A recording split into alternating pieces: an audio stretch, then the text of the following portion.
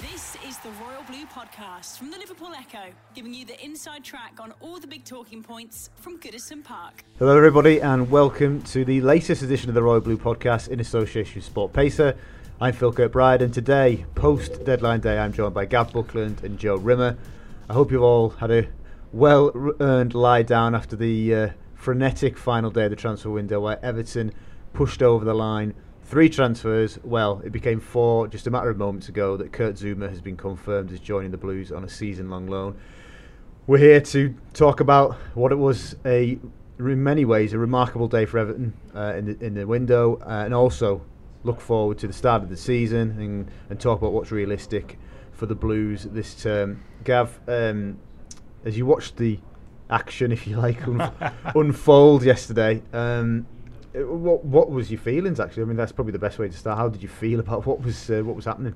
Well, I think the deals that we expected to come to fruition happened, didn't they? Bernard and Mina and. Did you expect them though? Sorry to interrupt. Was there never any doubt because it was so? Yeah. It went right literally to the wire. Could not have gone any closer. Yeah, maybe not expected, but that had been planned would probably be the better word. So from that aspect, I think it was quite comforting. But from the whole transfer window as a whole, which I think you've got to judge it, haven't you, rather than by just on deadline day, I've been quite pleased with our progress, both in terms of the players that have been brought in, with the caveat, of course, that will be only judged on the from the start of the Premier League season, but the players that we've also jettisoned, maybe with 1 or 2 still to leave between now and the end of August. So, all things considered, I'm pretty content, based on the fact that also a couple of weeks ago we sat in, wasn't on the verge of pressing the panic button, but we were sort of getting a bit fidgety over the sort of lack of progress. So, I'm happy. Joe, it's like a deadline day can really change the mood of a football club and perceptions about how a window has been either a success or a failure. How much do you think yesterday, and obviously in the addition of Zouma in the last hour, how much do you think that's done to change the feel around Everton? Oh, massively. A couple of people I've spoken to, I was in here yesterday, and it was just a crazy day, and you could feel the mood shift immediately as soon as, especially as soon as Mina and the Gomez deals were confirmed. It's a strange one because on one hand the mood has shifted and look, signings needed to be made, but at the same time I don't think we should get too ahead of ourselves, because as last summer has taught us that these players they've got to then live up to expectations and perform on the pitch, and time will tell whether they do that. But yesterday it felt like a massive mood change, and I think it's something that Marco Silva needed. It lifts a little bit of pressure off him and Marcel Brands, and it's really, really positive, and I think everyone's in a great positive mood going into the new season now. But of course, we ruined the transfer window, according to Paul Mason. Yeah. He has a habit of saying things like that, doesn't he? Bizarre things like that. Yeah. If it had been Arsenal who spent 100 million at the start of the transfer window, whether he said the same thing, I'm not so sure. It was a bit of a daft statement to make, really. But in a sense, the amount of money that we spent is quite a lot, really, in the great scheme of things. Are you surprised? Because I think I worked it out briefly last night. The commitment of deals and obviously these add-ons and things would run close to about 100. It's 90 plus, getting towards 100. Are we surprised that it went that high, or is that just you want to sign 6 players, you have to spend that amount of money? And bearing in mind we've got 2 on loan and 1 for free. Yeah. I mean, we've had a few bob come in, haven't we? Maybe more to come. No, it had to be done, really. It was interesting to see about the Mina deal, about Man United saying about the agents' fees. It was a bit of a deal breaker with them, so it'd be interesting to see what the subsequent conversation we had there was over it. And I think it was probably a smart move, getting Gomez in as part of that. So I'm not surprised. I just have one eye on the fact that, obviously, without getting into boring accounting speak, we don't like that, innit? We don't. 100 million is not a cost for our accounts this year. It's obviously spread over the contract life, and just wondering whether, as a club, and won't be the only one, looking at this way, is the next Premier League overseas deal I think kicks in as if from next year, when they're expecting a big ramp up again in the overseas TV rights. And I'm just wondering whether they've got half an eye on the fact that actually we may struggle next year wages wise, but the year after, I think we get 40 million at the moment. I think that will probably go up again significantly. The Chinese deal went up by 10 times the amount, wasn't it? Something ridiculous. That we'll have more money in 2 years' time to pay for the wages that we've got from this close season. I suspect we may struggle financially perhaps this season, but that remains to be seen. Yeah, so surprised, but it needs to be done. I mean, it was an interesting thing, wasn't it? And I know we'll be talking about Wolves later, but when you have a look at the clubs who spent a lot in the transfer window, it's not necessarily the top six, isn't it? It's all clubs who are in and around our position in the table, isn't it? Yeah. You know, your Wolves, Leicester's, West Ham, Fulham spent big money.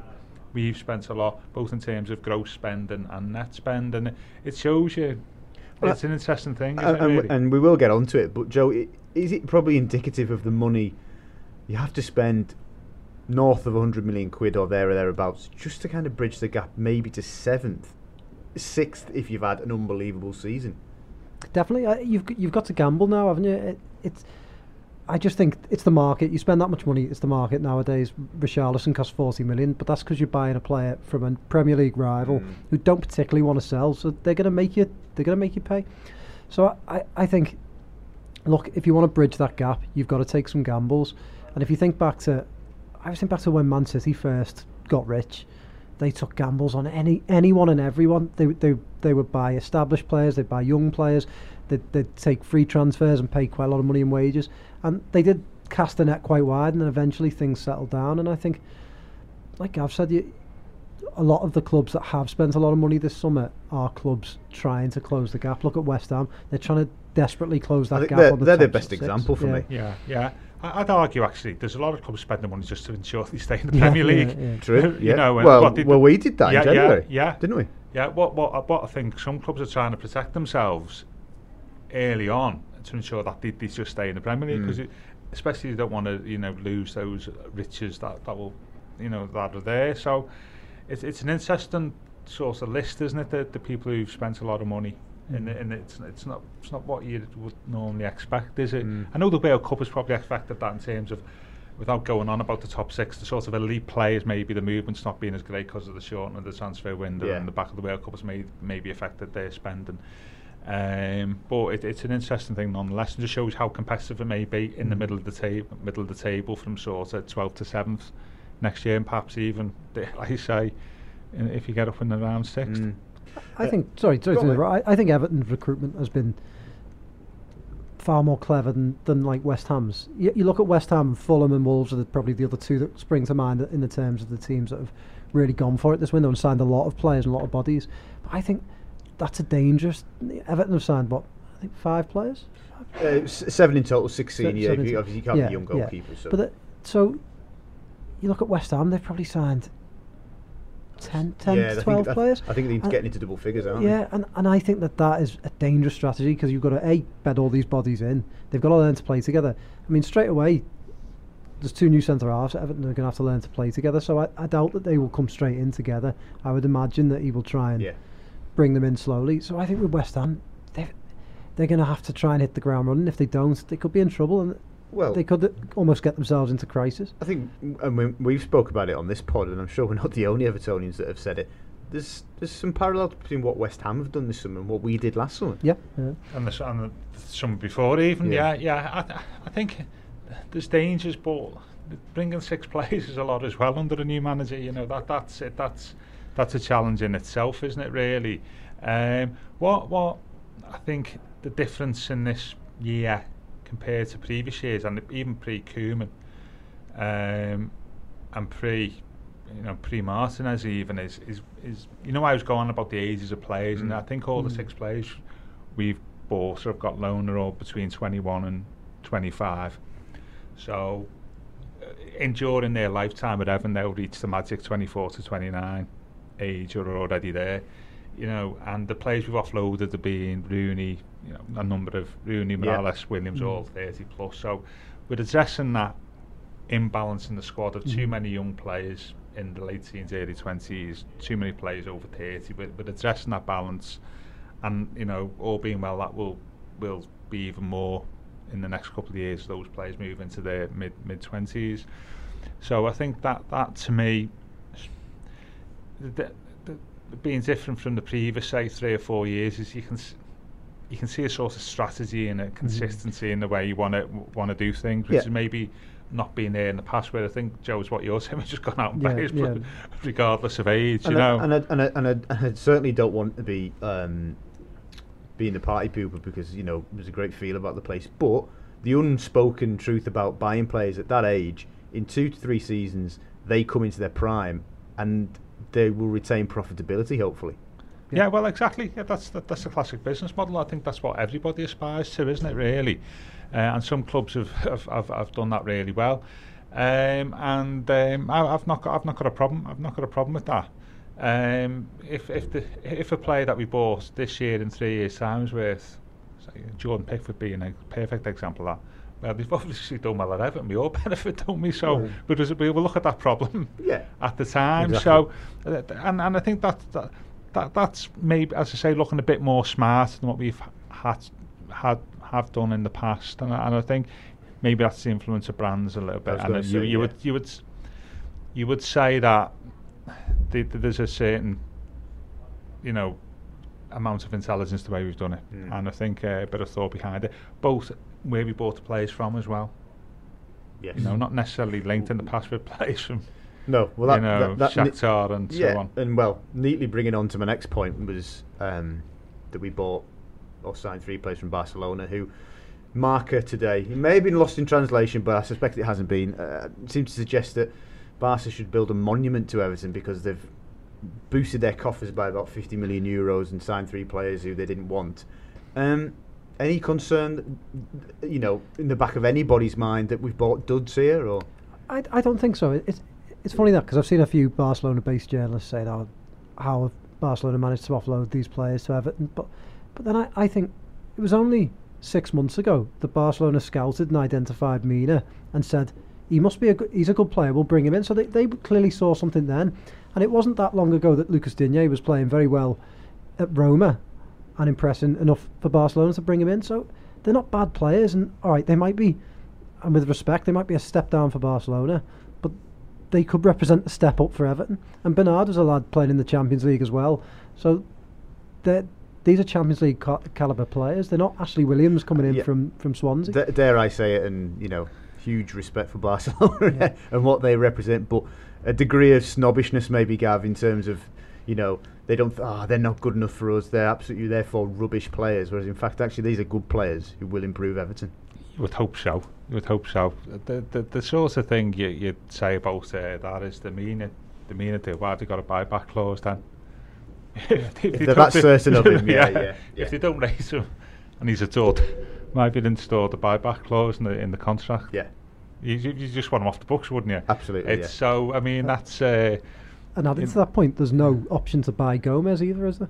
No, there's not. So he's just a loan, so he obviously can't be that bad. Yeah. So to say there's a bit of sabre rattling there going on, and a bit of spin, and as we all know, players can be poor at one club and be brilliant at the next. I mean, a lot of overseas players we bought who've been great over the years. Not Everton, just Premier League legends were bought because they were poor. Bergkamp would be one, for the start. He wasn't a bad footballer, was he? So it's littered with players who've not done it abroad and come here and found their feet. So I'm not really bothered about that, really. Yeah. We've spoke at length about Yerry Mina on this pod and probably talked it to death. He was the number 1 target. He's in now. That's great. One of the surprise packages of yesterday was that we got Andre Gomez in. Looks like he's going to be injured for about 3 weeks. But Joe, when he is fit, if you're Morgan Schneidlin, are you thinking, this is bad news for me, this? I'm going to be honest here, I don't know a great deal about Andre Gomez. I'm guessing that Marco Silva knows him well. Did they work together in the past, Gomez? Gomez's history is... was he at Sporting? He was at Valencia, Benfica. Benfica and then Valencia. Yeah. It's a hard one to know. I don't think the fact that he's coming in injured helps him. Quite often when you see players coming in injured, that they struggle to sort of find their rhythm. I think of all the summer signings Everton made, he's probably the one that I'm not bowled over by. Right, yeah. But perhaps that's a bit harsh because as I have just admitted, I don't know. I don't think you're alone. I don't really know a great deal about him. Yeah. But Gav, what then? Feelings on Gomez? The centre midfield, isn't he? I suspect that might have been a bargaining chip in the getting the Mina deal through. You think? I thought that may have been sort of part of it. So we are light in midfield. Yeah, and we are to win-win, isn't it?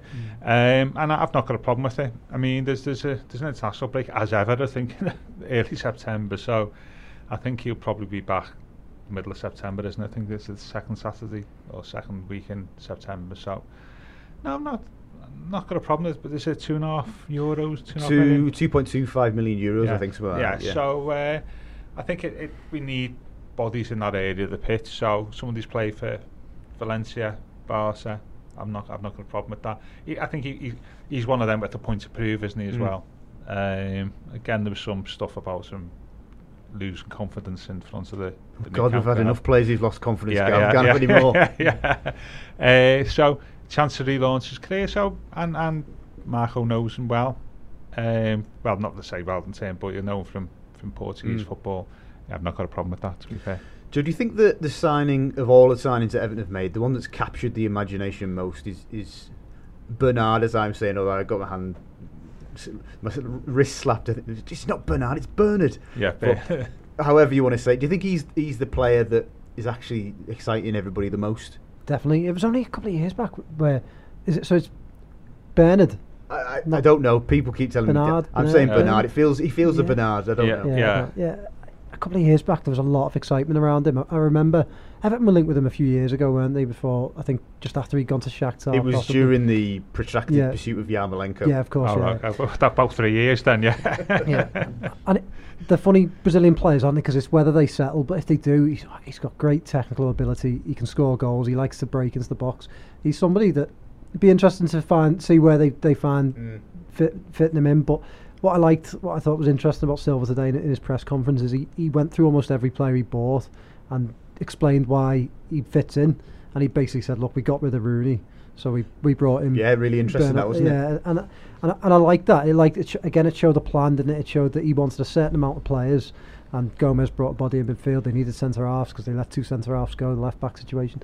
So that was interesting. He's one that does excite. He captures the imaginations. I'm pretty sure he's one of those football manager style, great on football manager sort of players. So yeah, I'm looking forward to seeing him. I really am. I think he'll be an enigma, but that's what you want sometimes, isn't it?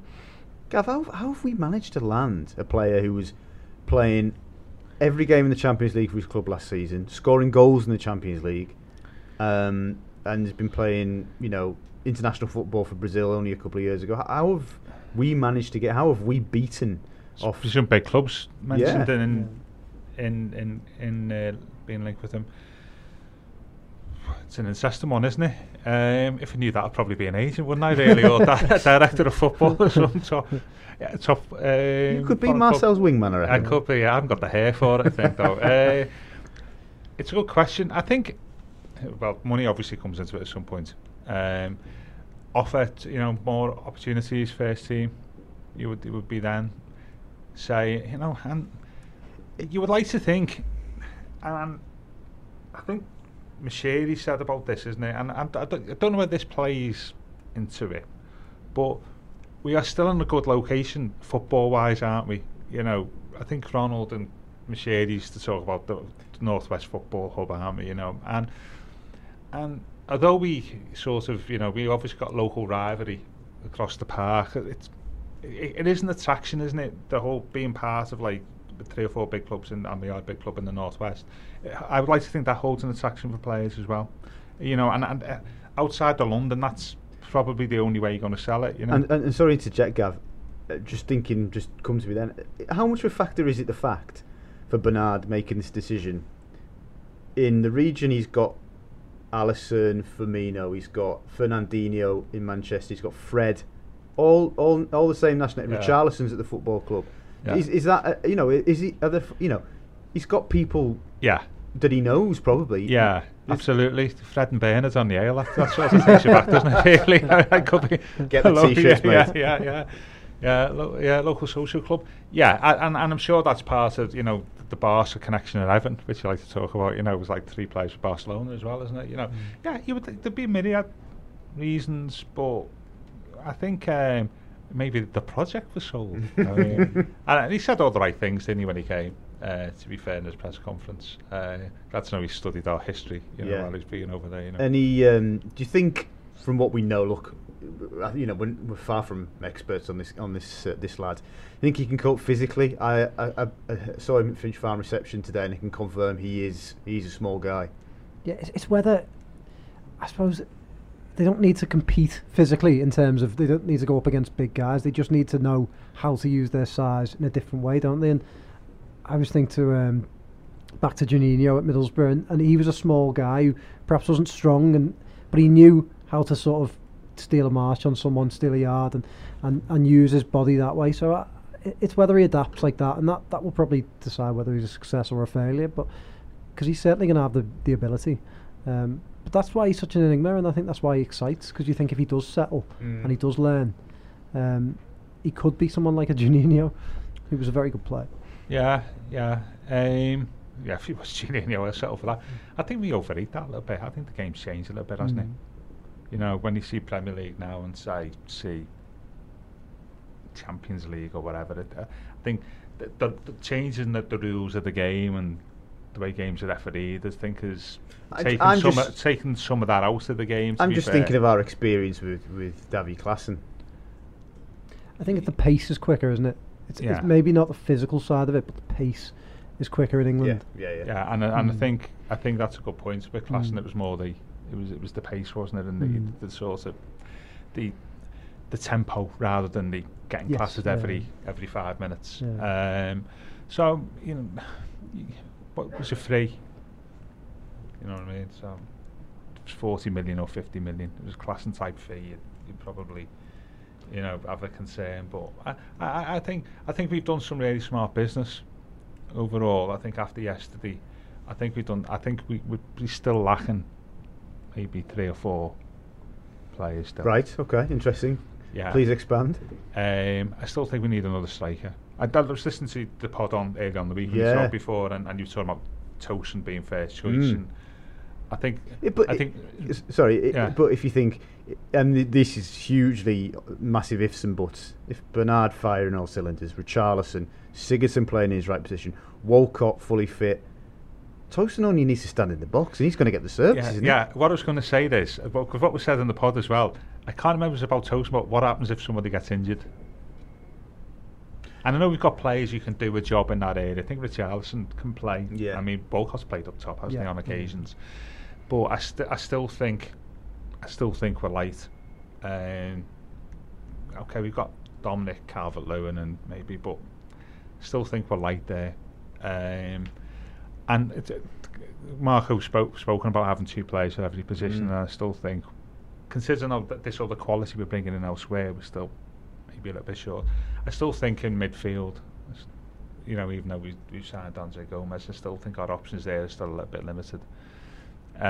So that's two areas, and that I still think that we need to beef up in the future, because I think to get on a sort of level in those areas, like we appear to be, like out wide and sort of playmaker wise and centre half, dare I say now. Quickly before we move on then to the football, which we always forget, I throw this one at you, Joe. Certainly this weekend and certainly down the line, I think two almost the biggest decisions Silver has to make. For you, Joe, is it Baines or is it Luca Dean, as I'm reliably told it's pronounced now? Right now, if you're asking me, it's Baines. Yeah. But I haven't seen him training. Maybe this week, Lucas Dean has been training very well. But yeah, obviously, I don't see him coming straight in and taking Leighton Baines' place. So for the time being, I would say Baines. And Gav, speaking about centre half, if you're our captain, long-serving captain, hugely popular, well respected, had an excellent career at Everton, Phil Jagielka, are you sat there? Sorry, you sat there yesterday thinking this has been a bad window for me. Yeah. He's probably trying to lose Kurt Zouma's paperwork, wasn't he, at some point? Yeah, well, exactly. But Phil's 36, isn't he? Now, and I think, he's professional enough to realise that. I mean, and probably think he's professional enough to realise that. They have the natural evolution of the game, and also he's probably realising that I've been lucky. I've probably had 3 or 4 years extra, thanks to our general mismanagement of the centre half position over the last 4 or 5 years. I've had, at least not 4 or 5, at least 2 or 3 years extra than what I would normally expect. Playing for Everton, because we've just basically mismanaged that area. So all things considered, I think he considers himself quite lucky to have stayed. And all due respect, he's still playing Premier League football at 36, and he's still be in the squad. It does raise a question about the captaincy again, doesn't it? Bringing in 2 centre halves yesterday, that if Jags is not going to be the first choice. Well, if it is to lose, the natural succession, the natural and in place successor was always Bainesy, but obviously now there's a situation with whether Baines starts or not. So is it the obvious choice? Is it Coleman? I know we've run pieces on this issue before, and unanimously almost, Seamus seems to come out on top, doesn't he? Is it too obvious? But yeah, I think it's got to be Coleman, the way he represents the club. I mean, a captain for me isn't just about on the pitch, it's about how you represent the club on and off the pitch, and for me it has to be Coleman. But Gav's smiling, so I'm guessing he's got something else up his sleeve. No, I totally agree with it. I thought you were going to say do away with captains. Yeah. This daft question. You can change your club. You're not bound by Premier League rules. I assume not. So, Coleman to me is a natural captain. The reason I was smiling is that story of the Europa League where he was giving everybody a rollick in the dressing room. Yeah, crutches last year, which I think speaks volumes. And I think without trying to be foretelling the future too much, once Seamus' playing days are over, I think I'll be keeping him with the club for a long time possible, because I think he's got a longer term future at the club beyond his playing days easily. Agreed. And one day I wouldn't be surprised if he's in the dugout in one form or another. And on that basis, I'd be making him the captain. But there's still 2 or 3 big decisions to be made. The Baines one, I think, is another one, as you say. I think Bainesy should start on Saturday. Do you think so? Yeah, I just don't think.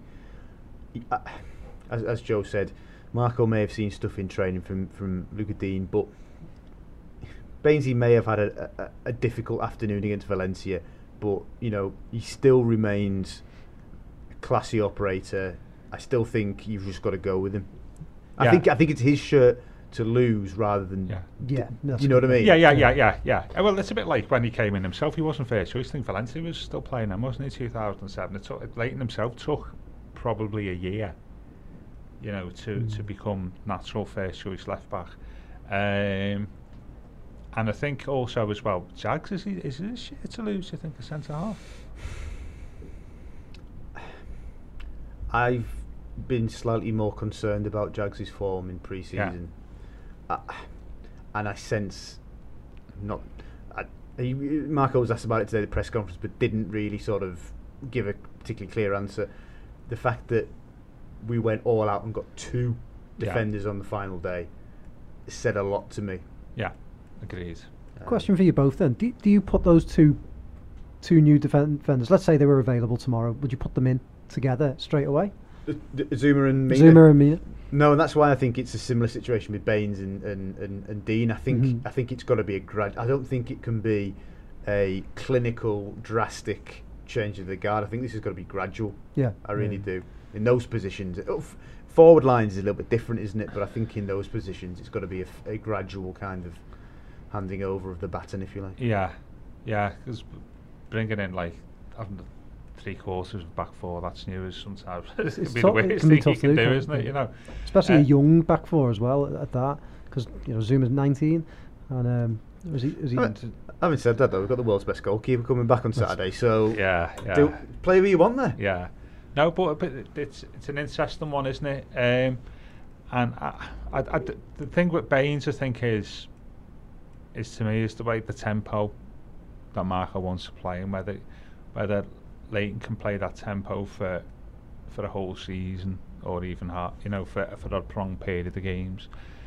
It's all right when he's playing with P now, which is 10 years ago when he's in mid-20s. It's a different thing when you're 34, as he is during the course of this season. So I think if Baines is still the left back at the end of the season or even at Christmas, I will be quite surprised.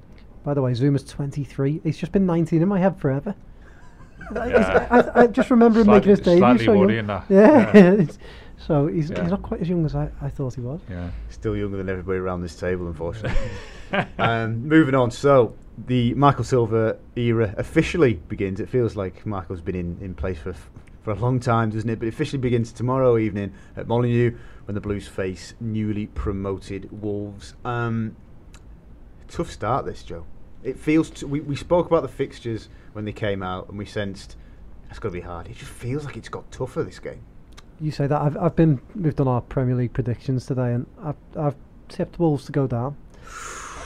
I think, to be honest, it was out of them or Fulham for me as two teams that have come up and have showed a lot of ambition, but I'm not quite sure that when you come into the Premier League with the big boys and you try and play an attractive way and bring in players with the best will in the world, like Ruben Neves and people like that, who, all right, they're exceptionally talented, but whether they can then play around top teams who've been doing it for a long time, that's where I doubt it. And I actually think it's a tough start, because I think wherever you go, when you go to a promoted side, they're always up for it.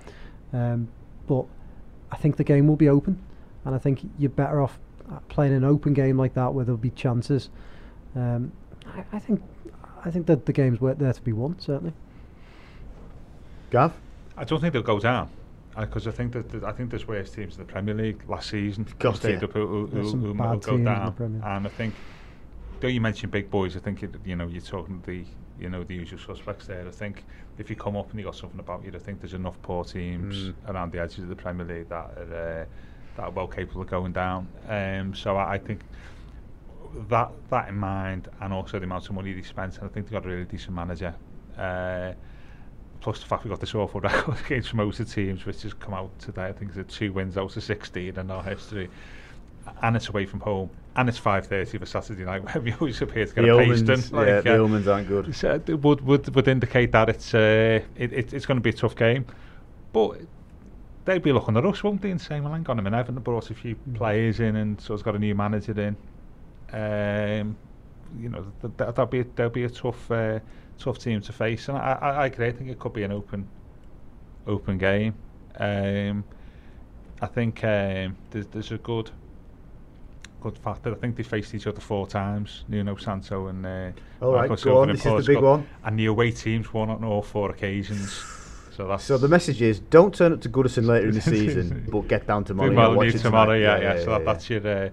And I sense it should be a really good game, to be honest with you. Yeah, I'm looking forward to it. Yeah, me too. So, optimism abounds, of course, after yesterday and what a staggering day it was for Everton. But what's realistic? What is realistic for Everton this season in the league? Where will we finish? What do we have to have achieved in the league to go, yeah, that was a good season, that ticked a lot of the boxes, and was what we really needed to do to get back on track? 7th? I'll say 7th with the caveat that I would rather see us finish 8th but show signs of real progress on the playing side. So this is almost performance over results? Yeah. So performance and bedding in players. I'd rather finish 8th where that's, and maybe even be 11th or 12th for most of the season, and then they come up with the late run. But Howard always used to do that his first couple of years. I would want to see progress. So by the time we ended the season, we're significantly better than what we were, say, middle of the season. So an example, and I don't want to sort of well, I suppose I don't want to mention because it's Liverpool, but it's like Rodgers' first season. Liverpool's second season when they nearly won the title, their first season was quite poor until Christmas, and then after Christmas they really kicked on and finished the season really strongly with reasonably new sets of players and stuff. And then obviously that then went into the following season, and that's what I'd like to see from us. Development throughout the campaign, where the end of season position. Yeah, it'd be great to finish 7th, but as long as you can see the development, and you can see a really bright future, then 8th or 9th wouldn't kill me, to be fair. Joe, do we have to have closed the gap back on the top 6? I think it got to, we finished 8th, I think it was 14 points, I think the gap, whereas previously under Koeman it had been 8, I think. Do we have to close the gap back to 8? Is that? I don't think you need to get hung up on points totals, and because they can change year to year, can't they? Teams can have brilliant seasons and then fall away. I think what Gav was saying is spot on, really. You just want to see progress. You want to see the team develop. You want to see players develop. You want to go into next summer saying Richarlison's long-term winger. You want to Tosin scores goals. Pickford's still there. One of the two centre-halves or both centre-halves have developed. Dean or Digne is your first choice left back, and sort of, I'm not wishing Baines out the team, but you see that progression, don't you? So I think it's about seeing players develop, and I don't think people should get hung up on points totals, because it's difficult. The top 6 is very, very difficult to get near at the moment, and they spend a lot of money.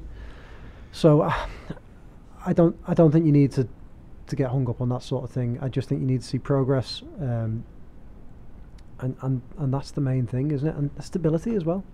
So it's almost trying to make it as much of a stylistic departure from Sam as more than anything.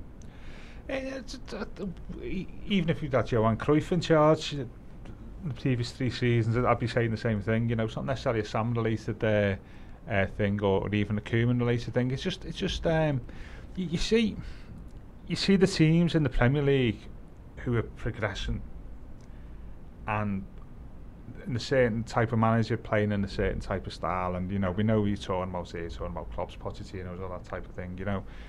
Guardiola. I'm not saying that we're like that, but that's the type of football that the game's about these days.